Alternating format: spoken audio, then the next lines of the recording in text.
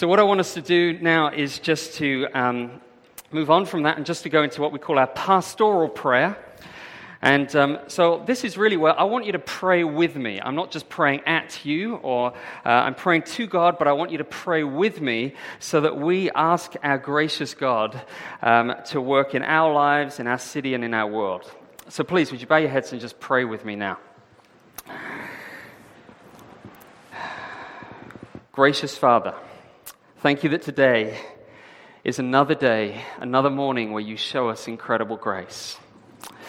Thank you that before the world was created, you were and are and will be a God of infinite grace. Thank you that you are enjoying the deepest love with the Father and the Son and the Holy Spirit together in intimate, self-giving, joy-filled, beautiful communion before anything else was created. Thank you that all creation, in all the beauty we see, in all that is the fruit of your joyful generosity. Thank you, you could make everything just a factory standard, but you delight in handcrafting every fingerprint, every snowflake. You rejoice in giving us fresh grace day after day after day. And Lord, for some of us who are going through hard times now, some of us who are distracted, some of us who need comfort and healing and hope, thank you that you loved us so much that you gave your only Son. And because you've given us everything that we need at the ultimate cost to yourself, so we want to lean on you today. We want to trust you today that you will provide for every need that we have, spiritual, emotional, physical, relational, because you're a good God. And Father, I just pray that you would help us in the world that we live in. Lord, everywhere around us tells us to trust in ourselves, to be self-absorbed. Father, we pray, save us from not being thankful. Save us from comparing ourselves to everyone else. Save us from feeling entitled when we are recipients of far more than we could ever deserve. Save us from holding on to our resources out of fear that we'll not have enough for the future. Make us a thankful, joyful people. And Lord, would we be like those people in other countries who see how great the treasure is to know you above all other things in our lives? We just want to pray, Father, for our brothers and sisters around the world who are suffering in persecution. Pray for those in China and those in Turkey that we've heard about and across the Middle East. We pray, Lord, that they would not just have an easy life, but we pray that you would be supremely beautiful in their eyes. That the beauty of Jesus would drive out the fear of man, give them courage to stand firm in you. And would those who persecute them see something more beautiful, a witness to you that would lead them to repentance and faith. We pray for the church in Hong Kong. Pray for Kevin this morning as he speaks at Emmanuel English Church. Would you anoint his lips, Lord? Would there be deep unity in the gospel among the churches in Hong Kong? We want to pray for the local Cantonese-speaking church here in Hong Kong. I pray as I think about Living Grace Christian Church in Yamate. Thank you that you're drawing newcomers to them, Lord. We just pray for them as a church, that every person there would see themselves as a disciple maker on your mission. We pray, Lord, that they would have boldness to proclaim the mission you've given them as they take a mission trip to Macau coming up, Lord. Would your grace abound to them, we pray. And Father, I also want to pray in our own community, and I want to thank you so much for the Mandarin community group in our church, Lord. I thank you so much that you brought Echo's mum to faith in you during the trip, Lord. Thank you, that's only your grace.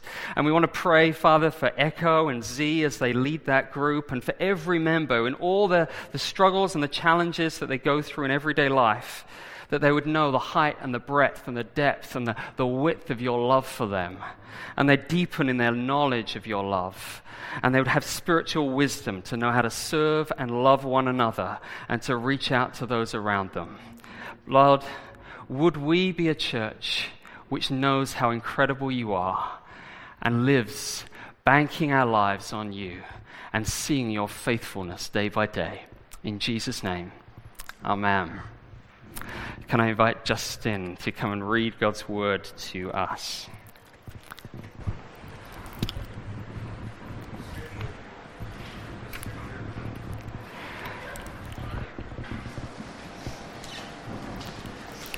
The scripture reading comes from 2 Corinthians chapter 8 and 9.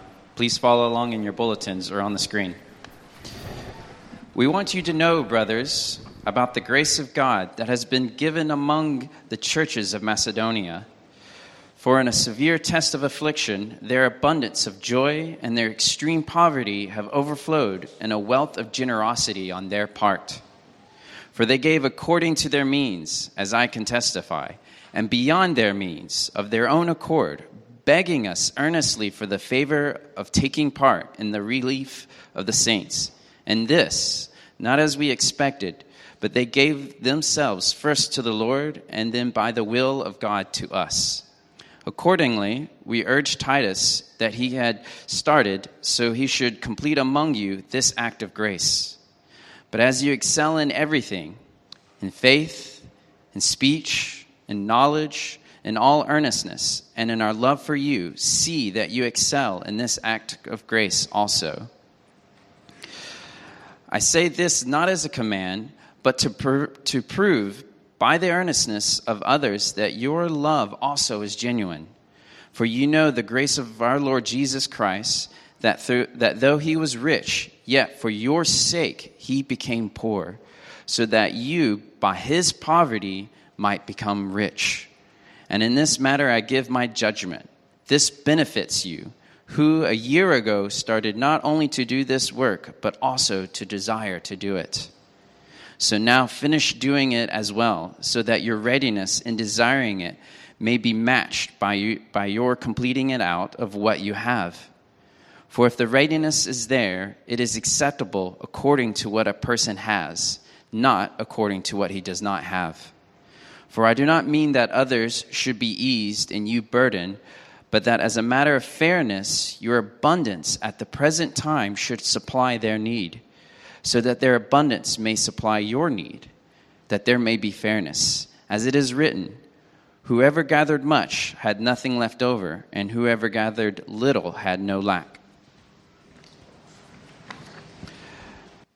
The point is this: whoever sows sparingly will also reap sparingly, and whoever sows bountifully will also reap bountifully.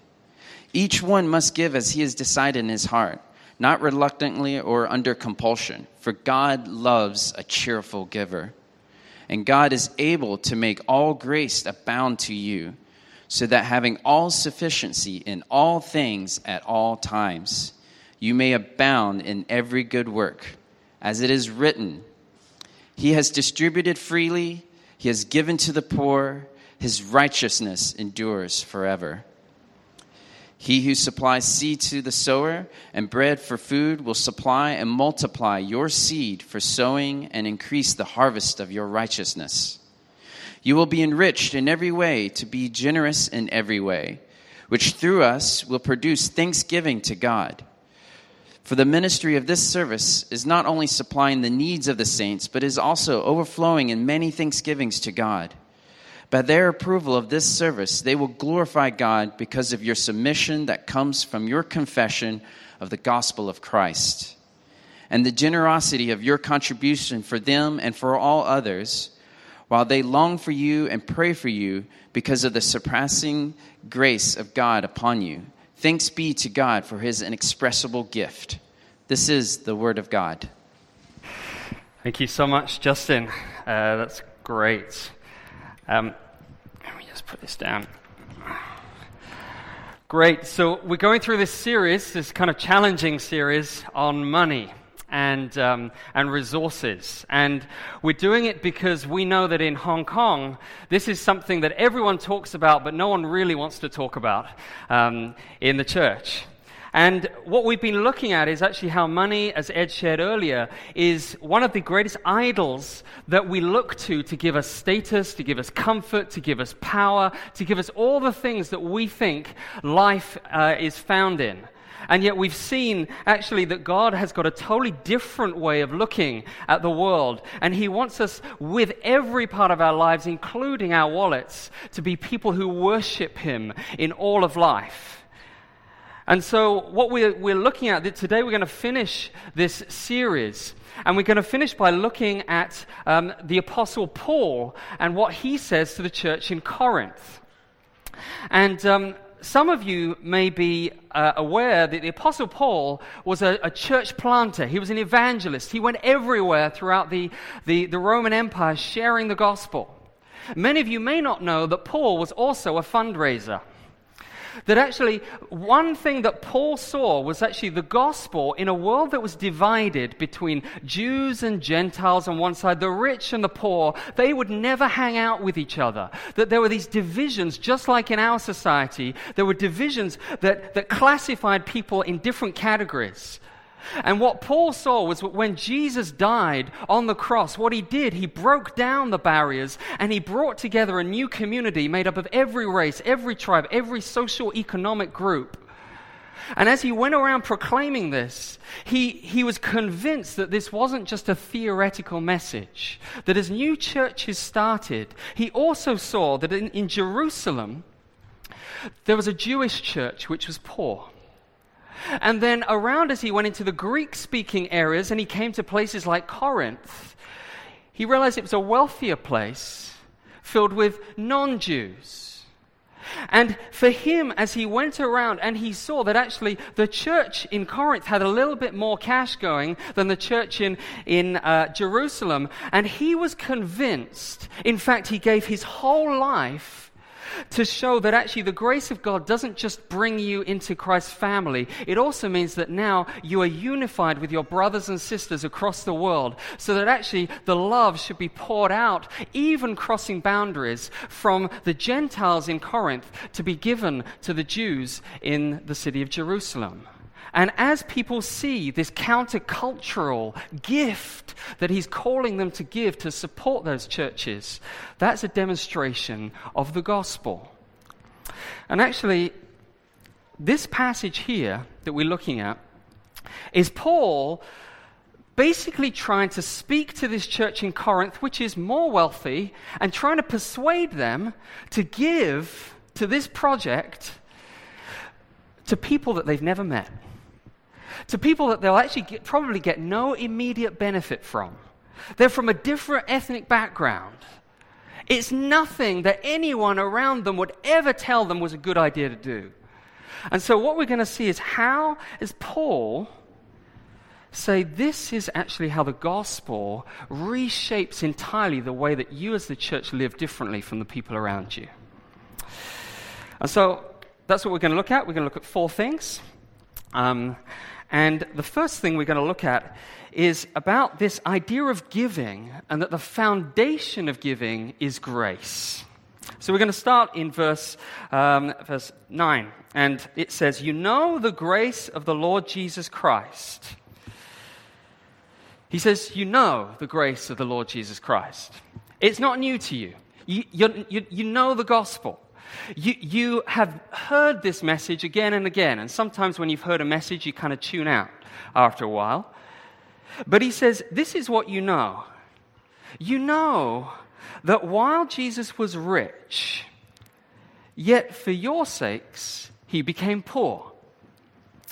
And you want to think, how was Jesus rich? Well, Jesus had complete financial freedom. Did you know that? He wasn't waiting for his MPF to come through just to retire. He had all the resources of heaven. He owned the cattle on 1,000 hills. He owed all of creation belongs to him. He doesn't need anything from anyone. And more than that, he also has the highest honor, the highest status, and he also has this communion with his Father and the Spirit together of just such deep, intimate love that they're completely self-sufficient in every single category that you could ever think of. They don't need anything. And you know when you don't need anything, what we normally do is we withdraw into ourselves and put down our shutters and then just live happily by ourselves, don't we? But Jesus didn't. You see, what he says was that though he was rich, yet for your sakes, and he's speaking to specific people in the church in Corinth, he's going to say, for your sakes, Watermark, for you, Justin, Julie, Ellen, for you, he became poor. Out of the overflow of his riches, he came down to earth. And you know what people said? They said, oh, we'll follow you. And Jesus says, the Son of Man has got nowhere to lay his head. He came, and he came as the King of glory, and that nobody recognized him. They ignored him. They rejected him. They even came to a cross where he was stripped, naked, humiliated, and killed. And yet he said, I did that for your sakes, for you. Why? So that people like us who are poor could become into a relationship with the rich one and have access to him and all that is his. You see, the fundamental issue with poverty isn't actually about how much money you've got in your bank account. Did you know that? It's actually far more about the access that you have and the opportunities that you have to particular relationships in your life. Because relationships can give you access to resources. So, for example, that's why if you are a student and you feel like you don't have much money in your bank account, you don't classify probably as the poor. Because probably, for most of you, you may have access to your parents. And your parents can keep giving you more money if they need to. So the poor don't have relatives to bail them out. They aren't in the right social circles to access certain jobs, to access certain education, to access certain knowledge. And what Paul is saying here is each one of us, because of our sin and our rebellion against God, we were the poor because we were cut off from access to God himself. And yet God himself in his richness has overflowed to bring you and me into this relationship so that we can get all of his grace and abundance flowing to us. And it's nothing we deserve. That is the grace that he's talking about. That, he says, if you get that truly, that is going to fuel your life in a different way, and that's going to be the pattern of your life in a different way. And so Paul is then going to he says, that's the foundation of everything that I'm going to share with you, Corinthians. Because now he's going to get practical about this collection that he's trying to collect. So he then says, second point, that grace, if you get how much Jesus has loved you, if you get it, grace leads to action. And this is verse 10 to 15, chapter 8. He says, a year ago, you started to do this work, but also to desire it. So now finish doing it as well, so that your readiness in desiring it may be matched by completing it out of what you have, and not out of what you don't have. And so Paul is saying, okay, if you understand this message of grace, he had written to these Corinthians about a year ago, and he told them, hey, can you start putting aside some of this money for this collection? And they had responded with excitement. They'd said, yeah, they weren't pressurized into it. They weren't guilt-tripped into it. They'd said, yeah, let's do it. But now a year has gone past, and that kind of initial excitement has died. They're kind of getting a little bit of cold feet at this stage. And isn't it just really interesting that how much of our giving is actually based on emotional appeals? Like even in modern society, isn't it they show you a picture of a poor, starving child, and therefore you give just out of emotion? Or, we do ice bucket challenges and things like that, where we all get really excited for a short mile, but how lasting is that in our hearts and in our lives? Like how many people, do you remember the ice bucket challenge? Yeah? Like how many people are still really supporting ALS? Right? Do you see? We have this, and so our society is more gives out of emotion based than out of grace based. And for the Corinthians, they were not feeling the emotion at this time, because now didn't feel like such a good time to be able to give. Because maybe they promised quite a bit before, but now some other stuff's come in. Their school fees have increased. Maybe inflation's gone up. And they're looking at the amount and they're going, oh, that's actually quite a lot. I don't think we can afford that. And so they're going, hey, maybe next year, when we get a bonus next year, then we'll be able to give, but maybe not now. And Paul says, listen, God is not about making your life hard. He's not trying to make you poor while the church in Jerusalem gets rich and has jacuzzis in their houses. He's looking at your heart, and he's saying, just give according to whatever you have. Don't give according to what you don't have. But he says, don't wait until you think you've got enough to give. Don't wait until your bonus comes. If you're a student, Kevin mentioned this last week, don't wait until you think, okay, when I start earning, then I'll give. Because listen, when you start earning, then it becomes so much harder to give. He's saying, now is the time to give whatever you have to give. And if you don't feel like giving, he says, don't wait for generosity to kind of fill up inside of you and then I'll give. No, he says, actually just start giving whatever you can and then pray that God would actually start changing your heart so you desire to give it, like the Corinthians had begun to desire to do so. Because you find it's like brushing your teeth, you never want to do it, but actually once you start doing it and then you stop brushing your teeth, you miss it, right? That's what he wants to do in us. So grace, if you get how much Jesus has loved you personally and us as a church, it leads to action. But then thirdly, grace leads to a harvest. I'm going to spend a bit longer on this. It says, as we go into chapter 9, verse 6, whoever sows sparingly will also reap sparingly, and whoever sows bountifully will also reap bountifully. And later on, he then says, whoever supplies seed to the sower and bread for food will supply and multiply your seed for sowing and increase the harvest of your righteousness. Now, he's using a farming analogy. He's talking about seeds. I brought some seeds with me. Let's put it over here. Whoops. So, he's talking farming. We're not farmers in Hong Kong, but I think we probably can get the analogy. He's saying that God in his grace didn't just give you salvation. You know, the word grace in Paul's day was not a spiritual religious word. It was a normal word. It was used for any ways that actually the gifts that were given. And so he says, God has given you not just his son, he's also given you stuff. He's given you seed. And just like a farmer has seed to sow. Now, why does a farmer go out to sow seed? Okay, anyone? That's not a rhetorical question. Harvest. Good. Someone has done geography or whatever it is. Okay, yes. Even in Hong Kong, we understand that, right? We've seen it on TV. And yes, the farmer sows to get a harvest. Now, a farmer still has to feed himself, so the farmer can keep some of the seed for himself to be able to feed him and his family. But he's saying, if you sow a little bit, how much harvest are you going to get? A little bit. This is not complicated, okay?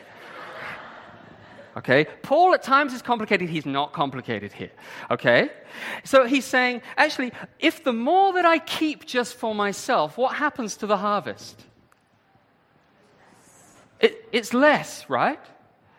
And so actually, the more that actually I'm hoarding, thinking I've got to keep it all for myself, actually the less that the fruitfulness of your life is going to grow. And so what he says is, the more seed that you sow, what's going to happen? The more harvest you will have. Okay, good. I think we're getting there now, right? And so what he's saying is, we get this, okay? And he's saying actually that when you give generously out of your heart, what God is going to do, he's not trying to say, okay, I want to make you poor so you have no seed for yourself. But he's saying, actually, the more that you can be lavish in giving, the more harvest will flow from your life. And he's saying that actually, God will then multiply your seed. He will provide for you so that you have more to be able to give. But what we tend to do is we go, okay, that sounds like a little bit of a manipulation technique. Maybe I'm not going to have enough. I've got all these plans for all the things that I want to spend my money on, right? And there's school fees, there's this, there's that, there's those Air Jordans I want to buy, there's all this stuff that I'm thinking. And so what we think is, I've got to sacrifice all of that, and I'm going to lose out on life. Because what we believe is actually that we don't have a gracious, generous, faithful God.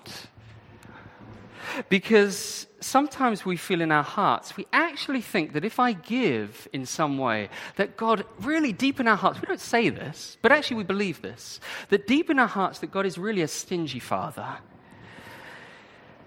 who doesn't really care for us, who doesn't really love us so much. And Paul wants to say, do you know the grace of the Lord Jesus? That he's given everything for you. And he doesn't want us to give just to burden us. He wants us to live generous lives that will become cheerful, joy-filled givers. Because you test his faithfulness, like Kevin was talking last week, and you see that God is faithful in abounding a harvest in your life. Now, when I was at university, I felt God challenge me in this area. And there was a particular missions organization that I felt he was calling me to give, and to give far more than I would ever normally give. And so I wrote this check, and I was a student at the time, and I wasn't a wealthy one, for £500. And I was like...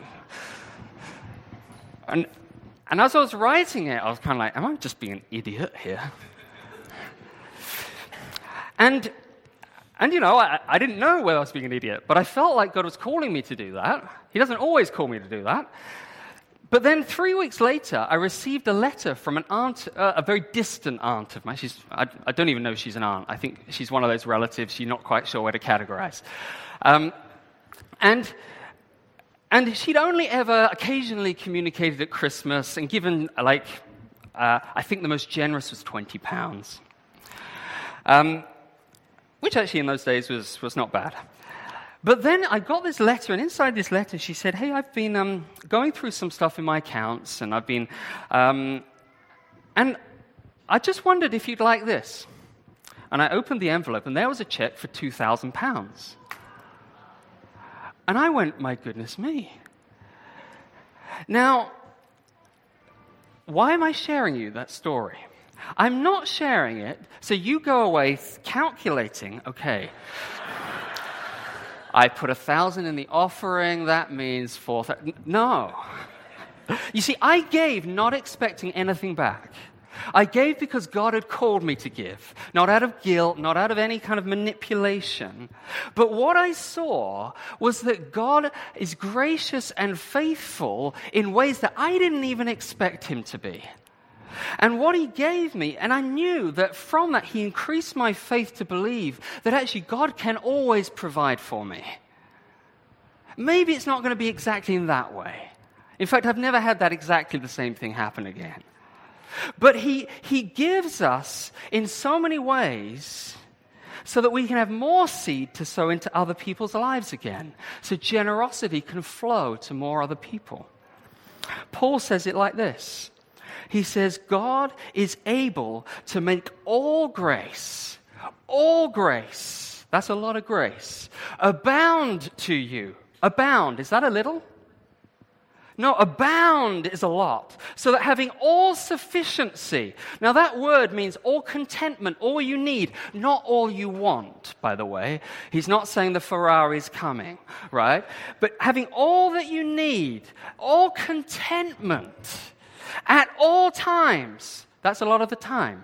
In all things, that's a lot of things. That you may abound in every good work. You see where it's going? It's going outwards. And then in verse 11, he says this. You will be enriched in every way to be generous in every way, which through us will produce thanksgiving to God. Now this is a interesting passage. Do you know what he's actually saying here? I'm going to be a little controversial maybe. God wants you to be rich. Did you know that? His call for generosity is because God wants you to be rich. In fact, let me even make it stronger. Jesus died so that you can be rich, individually and as a community. Isn't that exactly what he said in chapter 8, right at the beginning? He said, for your sake, he became poor. Why? So that by his poverty, you might become rich. Now, some of you are getting a little nervous at this point. Before you think I'm preaching the prosperity gospel, I am preaching the prosperity gospel. But not the prosperity gospel that says, give your money to the church and God will triple what you give, guaranteed. That's not what I'm preaching. Because think, what is your definition of rich? If you're anything like me, the first things that come into my mind are like millions in your bank account, 2 Ferraris on your front drive, a personal yacht, right? That's what I think when I think the word rich. Anyone like me? Do you know that is the most narrow definition of rich you could ever imagine? Like, just think about it. How many wealthy people... Fiona used to work in a law firm with some very high wealthy individuals who were getting divorced. Let me tell you, when you get to know people's lives, there is so much tragedy and poverty in their hearts. Like, so many wealthy people are lonely, insecure, fearful. Often the pursuit of wealth destroys the very relationships that we crave. Money and possessions by itself isn't rich. You know, Hong Kong is one of the wealthiest places on the planet, and yet it's one of the most stressed. That's emotional poverty, right? Our relationships are strained. That's relational poverty. We live for stuff that never satisfies. That's living with purpose poverty.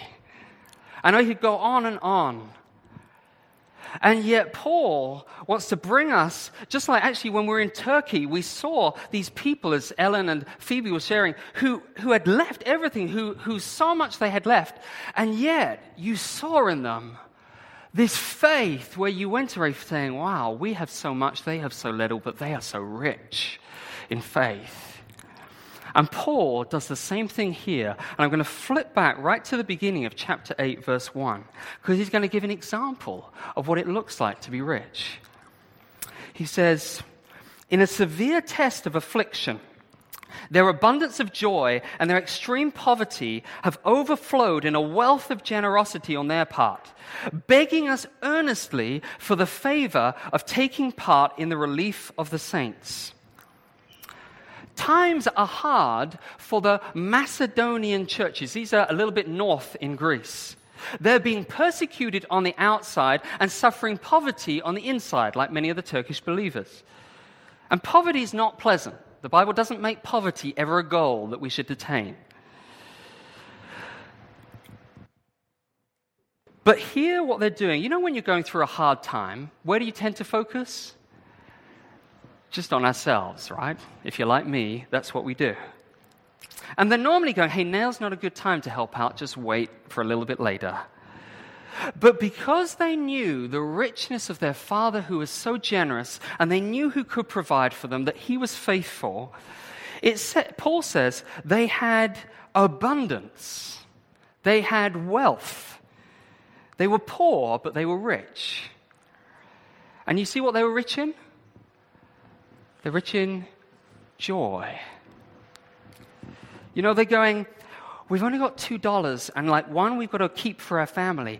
But can we possibly, Paul? Like, is it possible for us to be able to have the grace, that's what the word favor means, the grace, the privilege of being able to share with our brothers in need? Because we see what a joy that is. And they're going, hey, let's see, guys, is there any other way that we could kind of, I know we've not got much, but could we just give anything more? Maybe we can go busking on the streets. I don't know, what can we do so that we can actually bless these guys? There's going to be an opportunity cost if we actually miss out on this chance to show grace to our brothers and sisters in Jerusalem.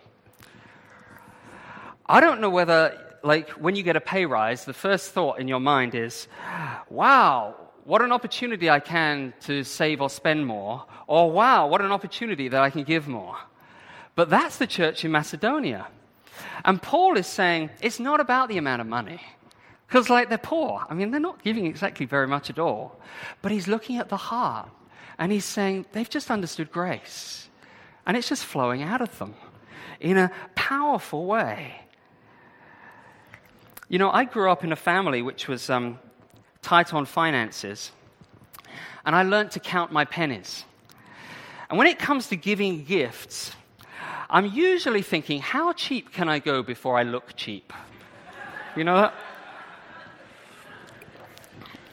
But I went on a mission trip to India, and I met some nuns in desperate poverty, and yet they were filled with this incredible joy, and they'd cook us breakfast. And I found out they were actually cooking pretty much most of what they had. So they were actually taking less for themselves so that we could enjoy it. And I was feeling a bit guilty about that because, you know, we have so much. But actually for them it was a joy, it was a privilege. And I realized, wow, in so many ways, I'm actually so poor. And these guys are so rich because they've understood God's grace. And Paul himself, this is amazing. Paul is blown away by this as well. And he says they didn't give out of guilt. They didn't give even because Paul told them to give. They give first to the Lord. They first said, God, what's going to please you? We actually want to obey you. And then out of that, they gave. Do we want to be a rich community? Okay. Good. I was worried there for a minute. I thought we might have to go a little bit longer. Do we want to have a greater impact in other people's lives than just eating the own seed for ourselves? God wants to change our hearts. Not so that it's guilt-driven, but so we become cheerful givers in all of our life.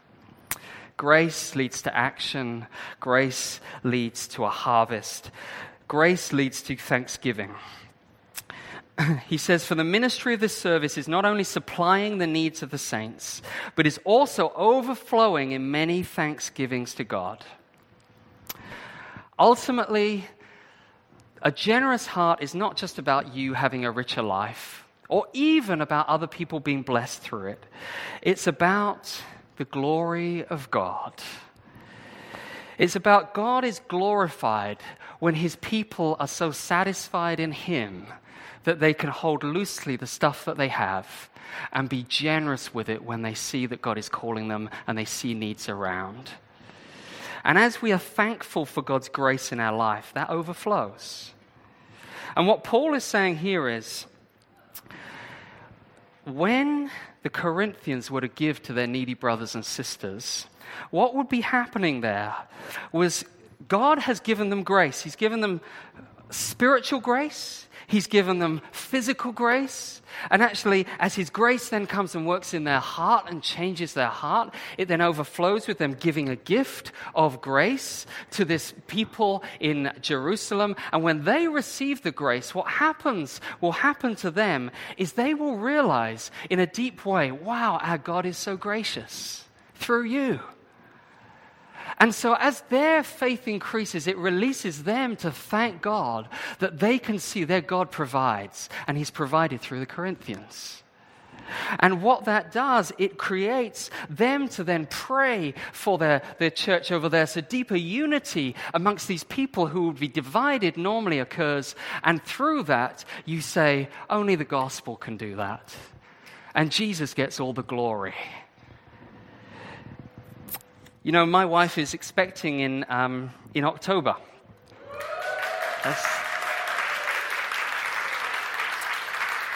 That's the right response. Woo! And a number of you have actually been just really generous towards us in offering us baby stuff. They've promised it, so I'm expecting it. You know, Paul said action. No. But actually, one of the things, like I was just talking with Fiona just the other day, and she was saying, actually, you know, the amount of money that we could save from that, how about if we actually then use that to be able to give to some of our missionary friends in France so that we can bless them? And so as I was thinking that's so much what this is, that actually as somebody shows generosity to us, then we can show generosity to somebody else. And then they, through their ministry, will be speaking and releasing grace into other people's life. And as you see that, the impact of someone's generosity right the way over in Hong Kong can impact all the way into France. And it's somebody's life that I have no idea who they are, may result in praise and thanksgiving to God. Isn't that amazing to be part of something so much bigger than yourself? That's the harvest God's talking about. So what do we do with this? Do you see, when you get grace, it changes everything? And first, I think, as I've just thought about this and realized for myself, that none of us are as generous as we should be. I mean, let's just be real. And maybe it's not just financial, it's maybe other areas. None of us are rich in faith and love and joy as God wants us to be. And so we need to repent first. God, I often live as if you're not as gracious as you really are. I need to repent you're not as generous, and I haven't proved you as faithful by being giving so that the seed of the harvest can come. But the amazing thing is this, and this just blows me away. You know when it says the grace of the Lord Jesus Christ, you know it. When did he give his grace to us through dying on the cross? While we were still poor. You see, Jesus meets us right where we are, with all of our fears, all of our insecurities, all of our questions that we have. Some of you may have a lot of questions. He knows where we are right now, as a church, as individuals. For some people, Jesus may be going to you, like the rich young ruler, give everything away. But I suspect for most of us, that's not what Jesus is saying. Jesus is actually probably just saying, I want you just to take one step. If you're like me, I want to change from 0 to 100 overnight, and I want everyone else to change the same. But God's not like that. He's so gracious with us. He's so gentle with us. He leads us step by step. So at the end of this series, as we've been talking about the grip of money on our hearts, I want to ask you, what's the area that God is calling you to respond in? What's the area that he's highlighting in your life? He's not going to give you 100 things. He'll probably just give you one thing. It may be a very small thing. It may be that you actually just need to start talking about money with your spouse or with your community group. It may be that actually he's calling you to buy fewer clothes and give the money away. It may be just calling you to find out about the needs that are around. Because when you find out about needs, then you can be thinking about them and praying about them and asking God, how do you want us to be generous? But grace leads to action. And God does not want us to go away from this series just saying, oh, that was a nice series. And I'm personally convinced. But God does also not want you to go away inspired for 24 hours on an emotional basis. Okay, I need to give. And then 3 days later, it's like, gone. Jesus wants to meet you where you are today and to bring you to a pattern of your life where there is regular, consistent, wholehearted, life transformed, bit by bit, transformation of your wallet, transformation so that grace and generosity is characteristic of us as a church.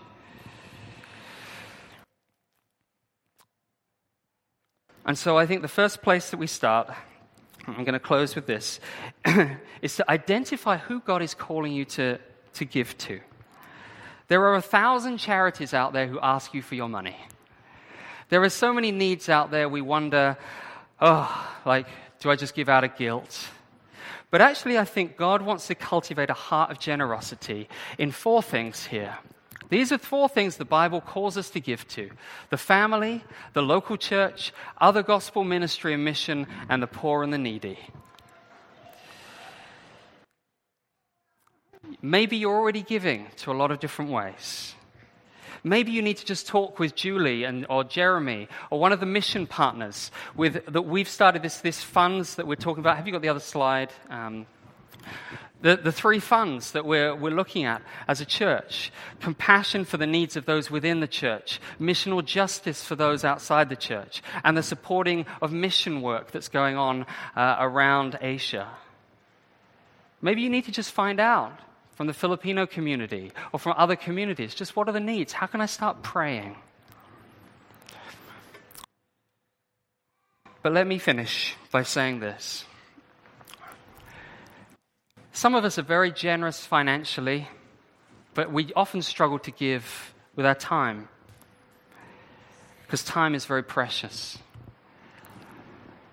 But Jesus didn't just write a check to us. He didn't say, hey, there's your needs, let me send you like a little gift in an envelope. Jesus came and he didn't stay distant from you. He didn't stay attached from you. He knows about where your heart is. And he came down to you to cross every barrier so that you might be his, wherever you are today. He's not a stingy God. He's a gracious God. He comes to you today. So may we be that rich church. May we be a church that knows how gracious he is. Let's pray.